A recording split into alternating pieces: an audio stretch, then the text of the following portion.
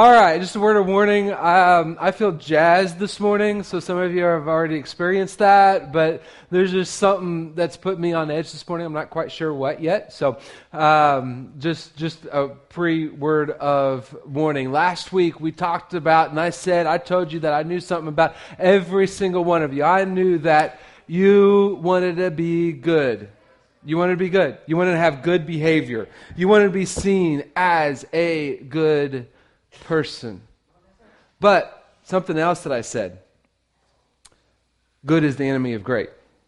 Good is the enemy of great. When it comes to behavior, good is the enemy of great because we have good handled. If we want a greater righteousness, we got to pursue something beyond us. We've got to pursue a greater God. We've got to pursue the greater God that has a greater righteousness so that we can find a greater righteousness. Good is the enemy of great.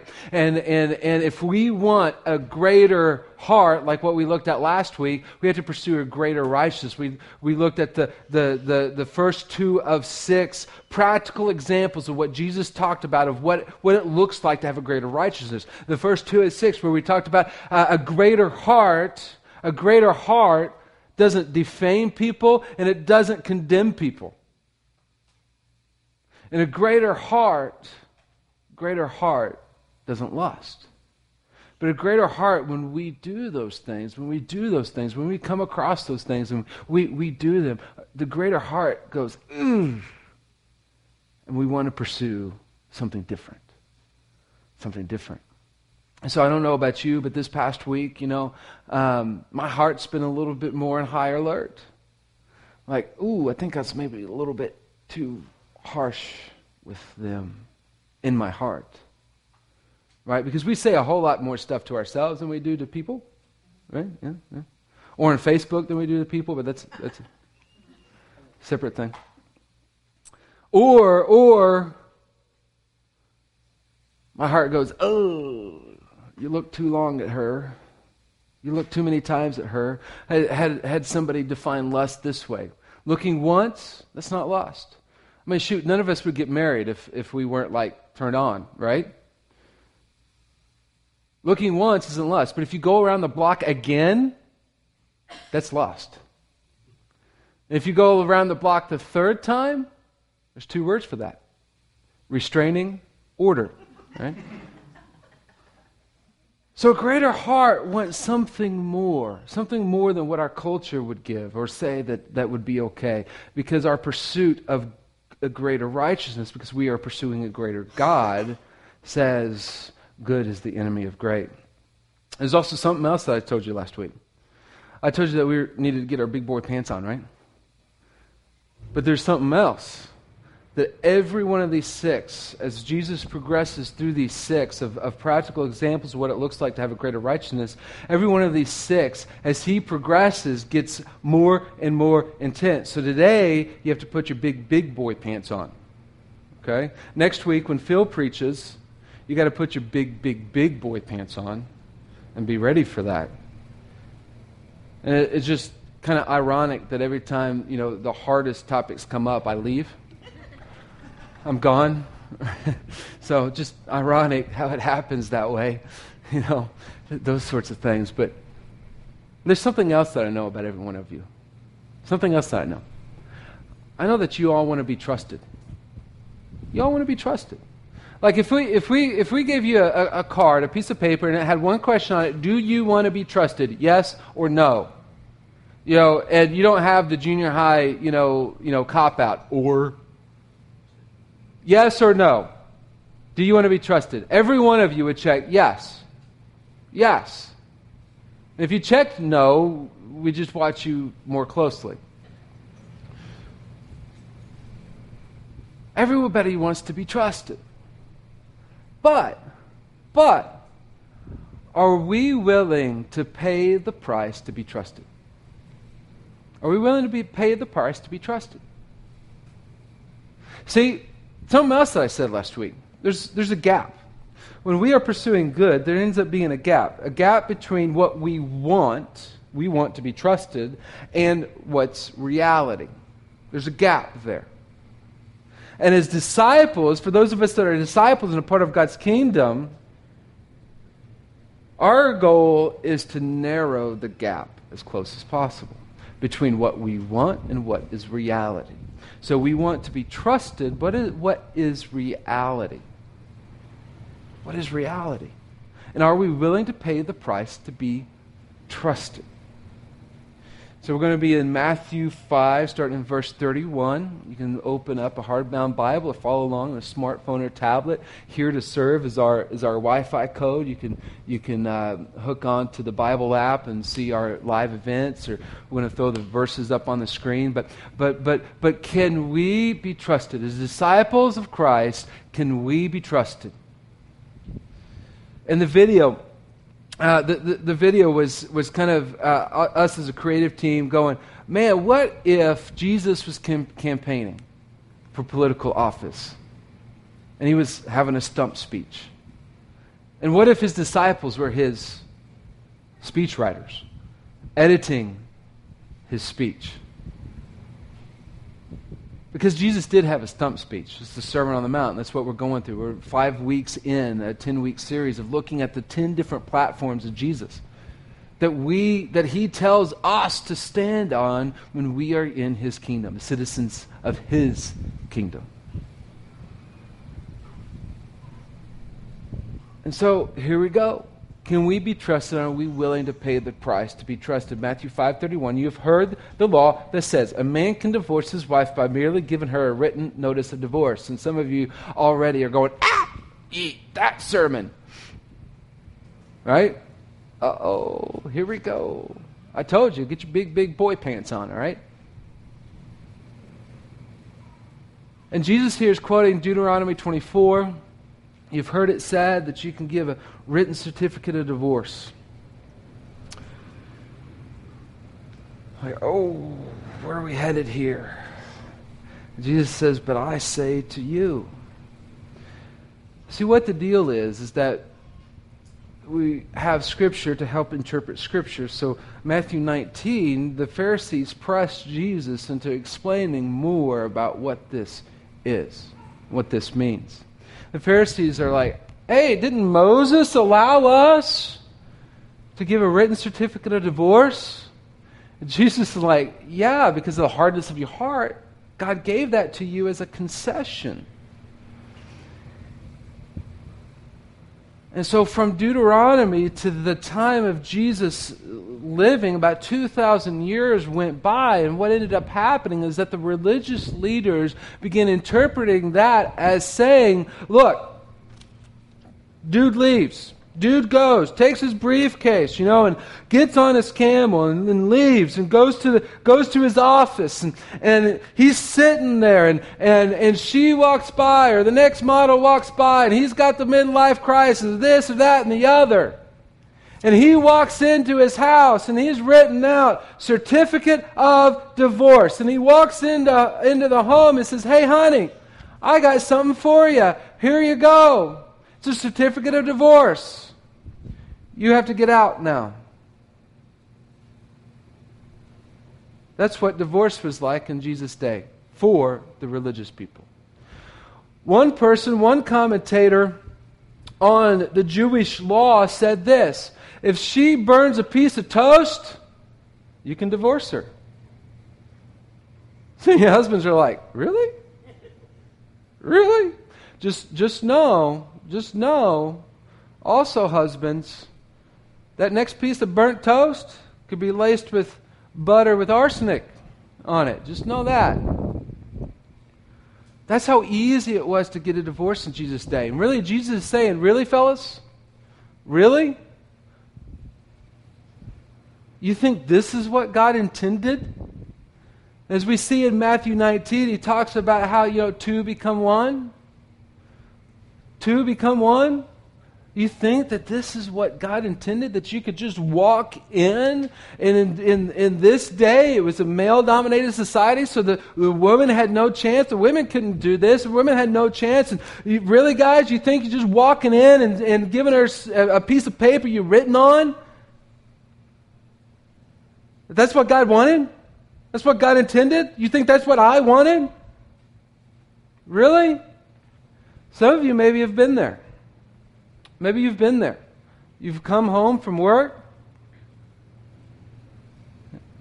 to the Dear John letter. You've come home from work and she or he has packed their bags. She or he have packed your bags. Or changed the locks or whatever. And you've come home to the injustice of, I'm done with you. See, this is what Jesus is coming against. The injustice of, I'm done with you. Right? Jesus is like, you made a vow. And the one person that should be able to trust you above all else on the face of the earth, you decide you can't be trusted anymore? You're not willing to pay the price to be trusted? She burnt the toast, so you're walking? You're not willing to pay the price of a little bit of burnt toast? Really, guys? This is what Jesus is coming against, the injustice of guys just walking out and saying my word can't be trusted anymore. And Jesus says, but I say to you,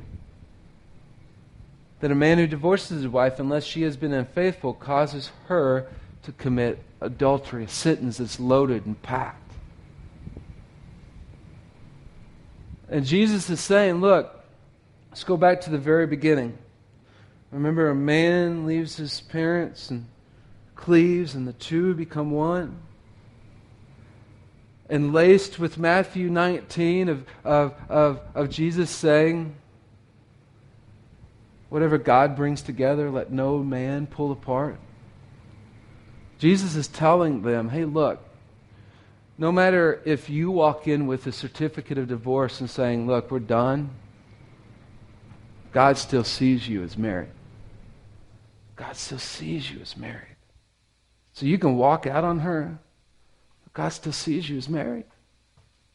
And Jesus is going back and affirming marriage.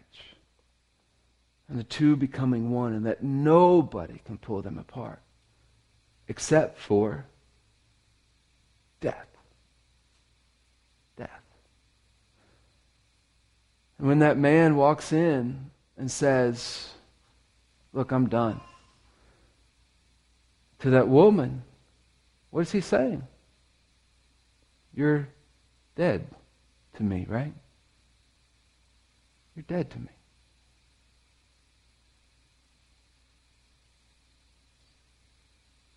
This is what Jesus is coming against. Then he gives the one clause, unless she has been unfaithful. Some of you maybe have experienced this, unfortunately. And unfaithfulness is basically saying what? You're dead to me. And then when we have been unfaithful in our marriage vows and committed adultery, we're telling that other person that we stood there and said, I do to, you're dead to me. And Jesus tells us, and God tells us, that is allowable divorce because the other person has already said, you're dead to me, but that is not required divorce. Because the heart of God is reconciliation, right? It's the heart of God. Like, well, it's tough, it's too tough, it's hard. Well, God never pretended that reconciliation was hard. How hard was it for him to reconcile with us when he didn't have to? Nobody's saying that reconciliation isn't hard. But what God is saying is that his heart is reconciliation. And no matter where you find yourself, even if you're the one that is committing adultery, and your heart is saying, I want a greater righteousness than this, that's why the church is here. To help marriages be restored and reconciled. To help you have greater righteousness. Because if we were pursuing good, you can't admit you're bad. But because we're all pursuing something greater and a greater God, we can all admit our sin because we're all in the same boat. We've just broken the image of God in different ways. But what Jesus is really trying to hammer is the hard heart. The person that just says, well, who cares? He's not trying to hammer the innocent, but the one with the hard heart. There's something else that he says in here. He causes her to commit adultery. You see what Jesus is doing in his brilliance? Hey, bro, because you just don't want to stay married to her? And you walk in with this certificate of divorce and you just cast her aside and cast her away? You cause her to sin.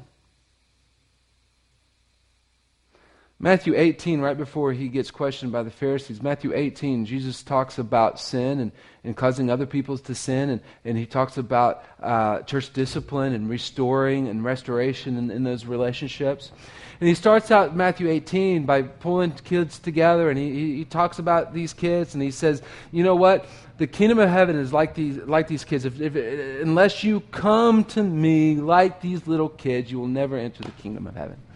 And then in Matthew 18:6, he says this, but if you cause one of these little ones who trusted me to fall into sin, you may say, well, he's talking about kids here. We're protecting our kids. No. What he's doing is he's tying everybody that believes and saying, all people who believe are these little ones of mine, are my kids. Trust in me to fall into sin. If you cause somebody else that believes in me to fall into sin, it would be better for you to have a large millstone tied around your neck and be drowned into the depths of the sea. Like, whoa! Where did Gestapo Jesus come in here?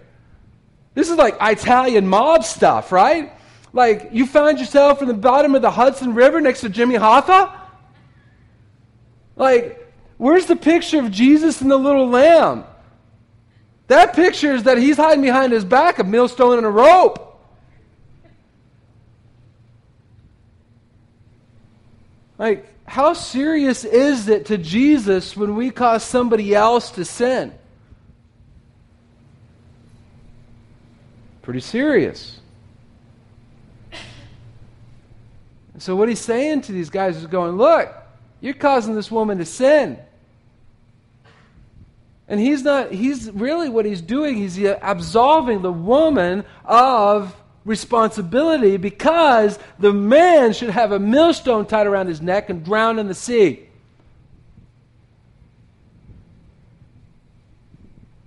This is how serious he takes this.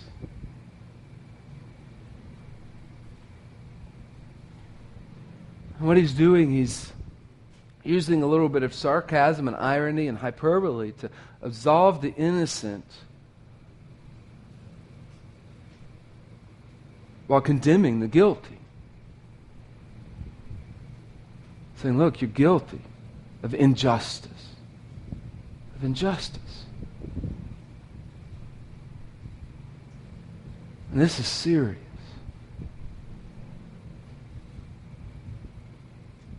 In Matthew 19, when Jesus got done with his teaching on marriage, Peter, possibly the only married disciple at that time, was like, who then should be getting married if this is the way things are? like Peter's like rethinking this whole thing, going, I didn't hear this before I got married. This is a problem, big problem. Oh no, this is a problem. Hey boys, don't get married. Those of us that are students, we got a lot of students here. How serious is this, right? This is big time. This isn't just like wake up and like, who are you, right? This is big time. This is serious. The heart of a disciple wants to be trusted. In the marriage vow, we stand there and say, I do, till death do us part. And we say, no matter what, no matter where you squeeze the toothpaste tube from, no matter which side, the front side or the back side you like your toilet paper roll to come from, no matter if you can cook toast or not, I'm going to pay the price and stay with you. Because remember, fellas, she's paying a price to stay with you too. No matter what, I'm going to pay the price so that the one person that should be able to trust me above everybody else can. And Jesus is telling us a greater heart will pay the price and keep our marriage vow. Period. No matter what.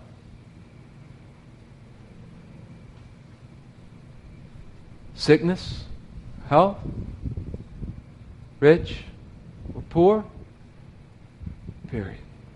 Till death do us part. And you better not be the one that causes the death.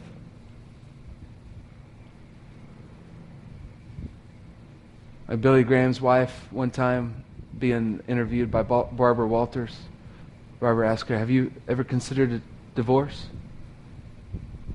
Billy Graham's wife says, Ruth Graham, no, not divorce, never divorce. Murder, but never divorce. Sometimes it's easier to kill than stay together, you know. But Jesus isn't done. And anyone who marries a divorced woman also commits adultery. He compounds these guys' sin and said, when you think that you are free to do whatever you want, you're really not. You're committing adultery when you go and marry somebody else, because I still see you as married to begin with. And so maybe this poses a question for some of us, and it says, well, I'm maybe divorced and remarried, and every day that I wake up, am I in sin? And what does this mean? First of all, Romans 8:1. Romans 8:1. There's now no condemnation for those who belong to Christ Jesus. Are we hungering and thirsting for righteousness now? Are we hungering and thirsting for a greater God right now? Are we? Because there's no condemnation in Christ Jesus. See, chapter 7 of Romans is Paul's do passage. I do the things that I don't want to do, and I do the things that I don't do the things that I want to do. And he's talking about this wrestling between our flesh and our spirit, and there's this wrestle and there's this fight. And he gets to the end of chapter 7, and he says, "What a wretched man I am!" And then unfortunately, we chapter break it right there. It's like commercial break. And then he comes back and says, "But there is now no condemnation in Christ Jesus."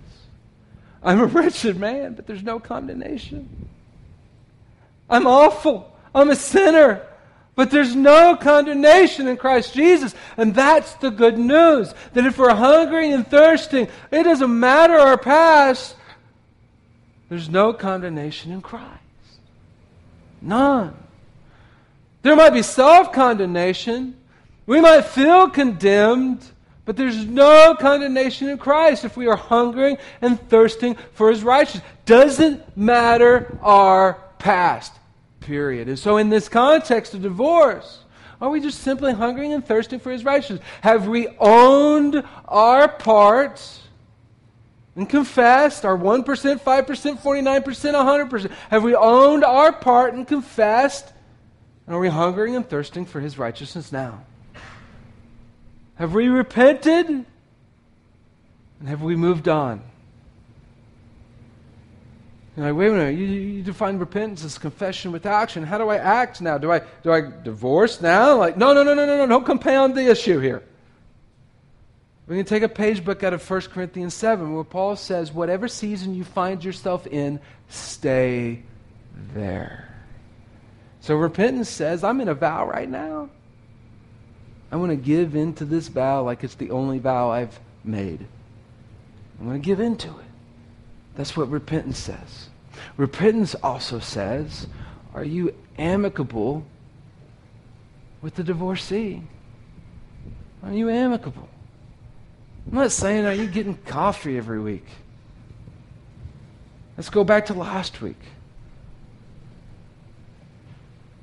Are you defaming them or condemning them? Are you amicable with them? Repentance says, look, whatever's happened, happened. Either as a non-Christian, not a good believer, or not following Jesus, or I was, and it just happened. Whatever. Past is past. Now I'm pursuing Jesus, and it's just in the past. And if there are kids involved, are we making sure that they're taken care of? This is Zacchaeus' page book. Not that he was divorced, but he made things right when he wronged. Are we justly paying our fair share to make sure everything is taken care of? Because Jesus is talking about justice here. Justice. Are we justly making sure that our part's taken from a heart that is greater? Not out of, but a heart that wants to take care of things.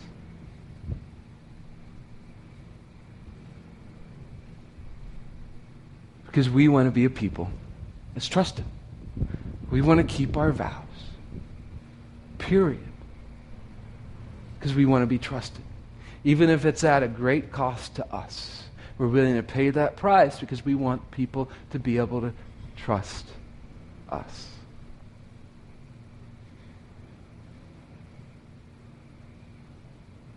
Students, you have a blank slate here, right? You have a blank slate here. And I think every one of us sitting here would go, listen to Jesus. Don't get into a vow with somebody you can't keep. Listen to Jesus. And those of us that are adults that our page is a bit scribbled on, nobody needs to tell, you don't need a preacher to tell anybody about how difficult this is. Where you are now, are we hungering and thirsting for righteousness? And we're flowing from that, are we willing to keep our vows no matter what? No matter what cost it is to us? Are we willing to keep our vows?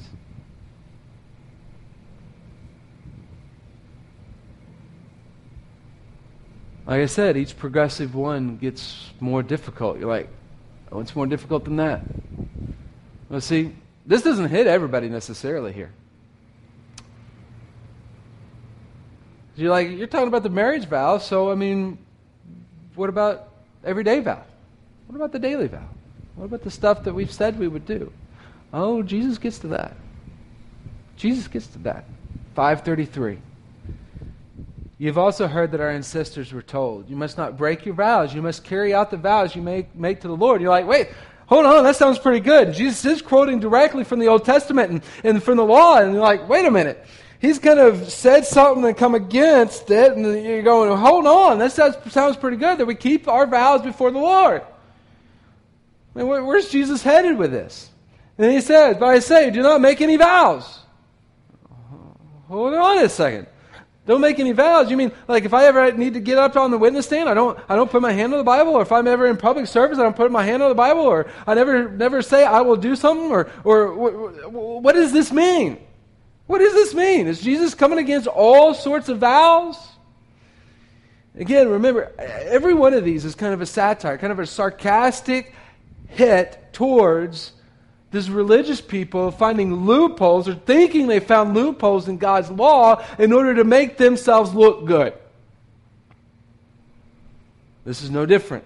It says, do not say by heaven Because heaven is God's throne. What they did with the Old Testament is that when God said, when God said you not must break your vows, you must carry out the vows you make to the Lord, they took that very, very, very, very, very literal. They're like, as long as I don't make a vow to the Lord, I don't have to keep it. So they're playing a junior high game of, I have my fingers crossed.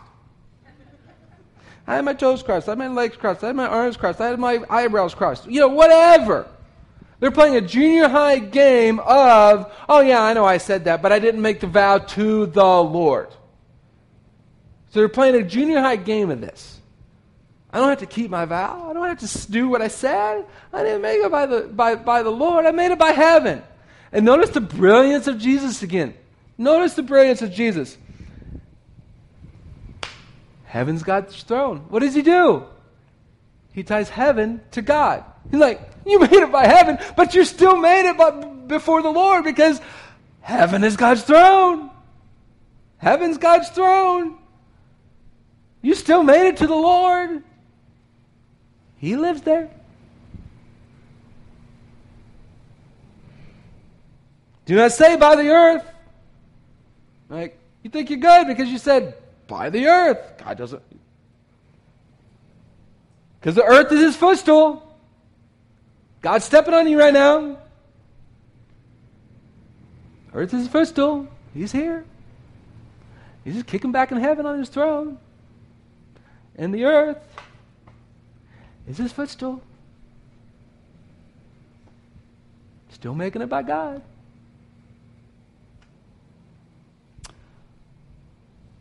By Jerusalem, don't say by Jerusalem. All you see is walls. But Jerusalem is the city of our great King. It's God's city. Still by God. You're still on. Still on the hook. And then sometimes we think the Bible times are different, because the tension is so great. I think Jesus interposes a little bit of humor here. Don't even say by my head. Like, I'll do something by me because, for you can't even turn one hair white or black. I think you probably looked at somebody. Can't even turn hair white or black. Probably a little roar of giggles through the crowd, Jesus cuts through the tension with a little bit of humor, and he's like, "Look, did you turn your hair white? Did you turn your hair black?" I'm like, "Just for men, baby." No, you didn't turn your hair black. All right, what's underneath? I wouldn't go there. God does that too, right? Just like, God's kind of everywhere. It's kind of involved in everything. So your nice little flowery comments, in order to get out of something, you're making it by the Lord. What I really meant was, keep your vows, period. Keep your daily vows, period. Don't I just say a simple, yes I will, or no I won't. Anything beyond this is from the evil one.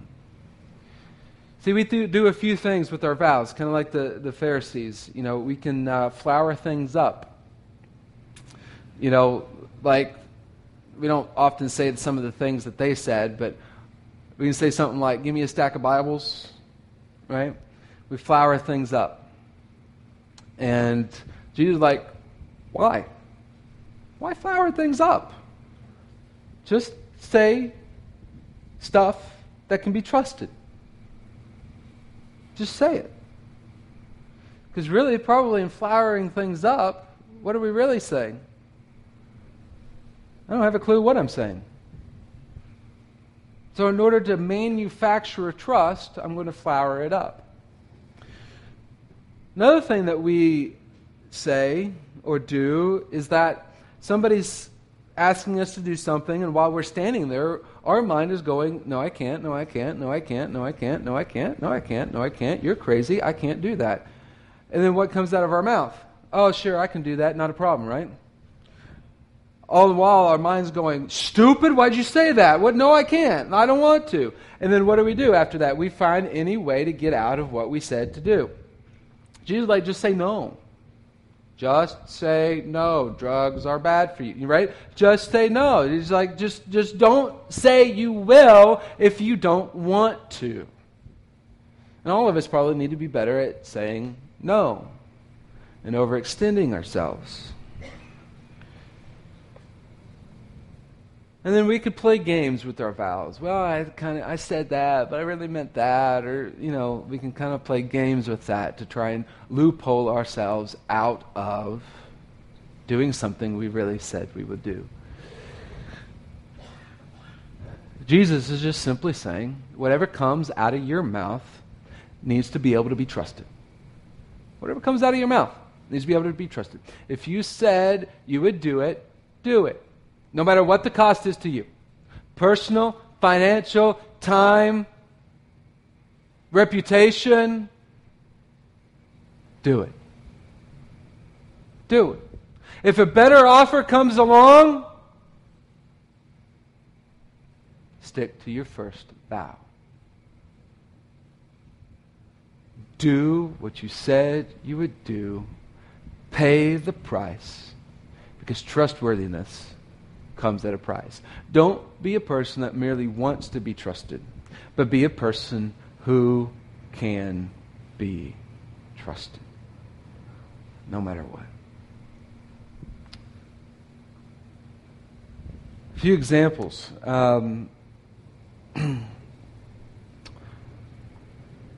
There's an old Disciple Now curriculum. Some of you know what Disciple Nows are, but there's an old Disciple Now curriculum, a weekend retreat curriculum that quoted about how Darwin on in his deathbed kind of recanted evolution. Actually, I came across an article this week that was discussing, did he really do this? And according to history, historical fact, Christians, soon after his death, fabricated this.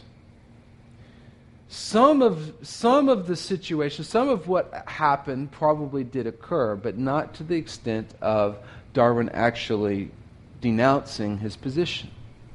Christians later, after his death, fabricated and expanded some of the story. Told a preacher lie, right? Shame on us. Shame on us.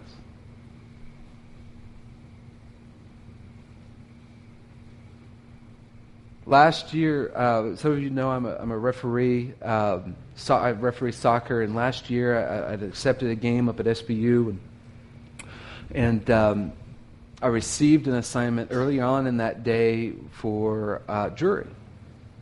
And they ended up overlapping. I couldn't have done both. But the one at jury paid more and was more prestigious than the one I had already accepted at SBU. Temptation, right? More prestigious, better profile, more money. Pretty good temptation. Other referees would. But every time I thought about, I'll just give back the SBU game and go with the jury game, all I could hear in my head was, let your yes be yes. Let your yes be yes. So I gave back the SBU game. No. I said no to the jury game and did the SBU game. It turned out that jury was in a double-head match, women and men, and the one I received first was men, and I was able to be able to do the women and still go up to SBU. So I ended up making more money than before, but the prestige wasn't there. And I didn't know this before I turned back the game. Are we willing to be somebody of our word, no matter the cost? See, it was more important to me at the end of the day that my assigners I have assigners all over the place. My assigners, when they give me a game and I say yes, that they know that I'll do that game. And if I have to give back that game, it's serious. It's serious. And so us as Christians, those of us that believe in Jesus and want to follow Jesus and hunger and thirst for a greater God and a greater righteousness, we single-handedly on our shoulders need to want the responsibility to let handshake deals mean something. Right? That our word means something. That when we bought our van, the guy that sold us the van, same side of the 60 as this, 2 used car dealerships down from here. Because Republic is the place of used car dealerships. But anyway. He reserved the van on a handshake deal. Said, we can buy it as soon as our tax return comes in. We can give you a deposit if you want.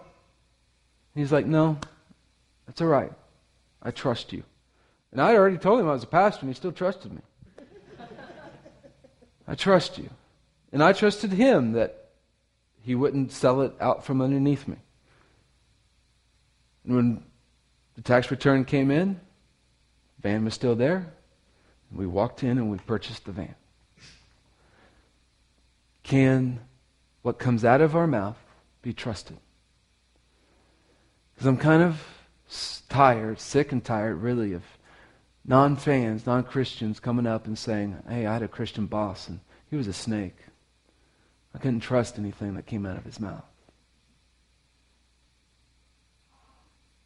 Well, we as Crosspoint, those of us that say, I'm Crosspoint, those of us that say, I'm a follower of Christ, and more importantly than being I'm Crosspoint, that I'm a follower of Christ, I want on my shoulders the responsibility to single-handedly turn that perception around. That I want that on my shoulders. Because I do. Even so small as me telling a guy today that I'll email them. Will I? Will I pay the price and do whatever it takes to make sure I remember to do what I said I would do? That's why some of you get tons of emails from me. Communication.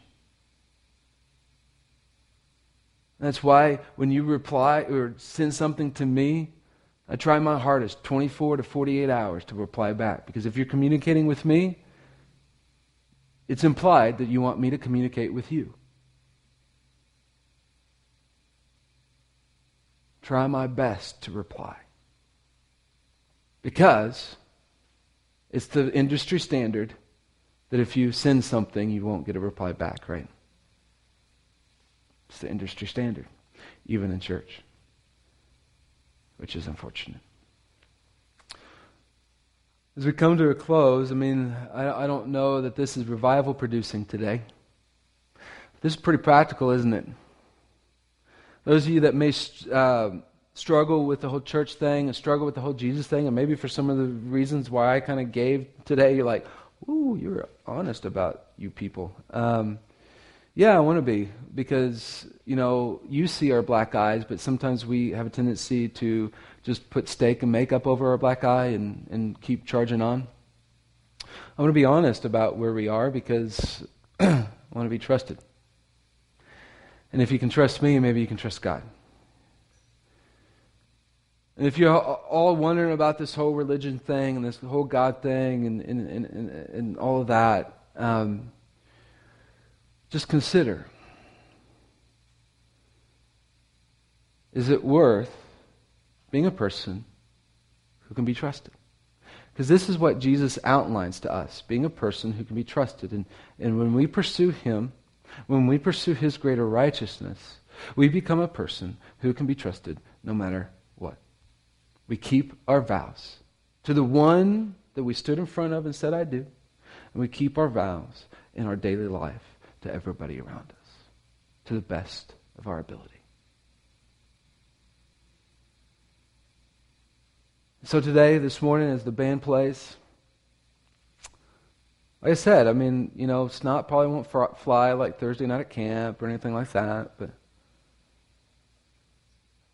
do you have a vow out there that has been broken but you haven't owned? Is there something that is untaken care of that you need to repent, confess and repent, and maybe start the steps of action to resolve? Is there an issue, coming back to, is there an issue with your marriage? Is there an issue with adultery? Is there an issue? Because we can help people hungering and thirsting for righteousness and willing to come forward and go, oh, I've blown it. Can you help me? We can help that. We can't help hard hearts that say, forget it. Forget it. We can't help that. And we can't help soft hearts that's not willing to open up. We can't help that either. I might have gifts of prophecy, but I'm not a fortune teller. I can't see what's in your heart. What's ripping your heart apart. At the end of the day, we want this to be a safe place that can be trusted. And that innocent people who have been ravaged by people who won't keep their word. Or guilty people who are ravaged by their own heart, wanting something greater. That this is a safe place to open up and say, I want something greater and I need healing. So as the band plays and we reflect and we pray, something for everybody. There's something unresolved that needs the first step of resolving. And other than that, worship a greater God. And hunger and thirst for His righteousness. So that our I do's mean something. Dear Heavenly Father, Lord, we thank you for this time. We thank you that you give us your truth so that we can be truth-worthy, that we can be trustworthy. I pray, Lord, that we walk in this, that we see you work, and see you do amazing things through just a group of people saying, whatever comes out of our mouth can be trusted.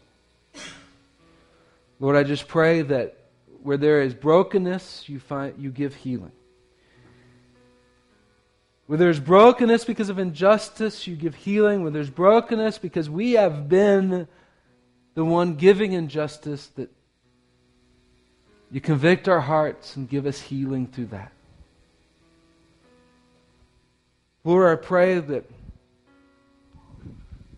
we can experience a revival and life in our heart because you have healed us today over this. In your name that I pray. Amen.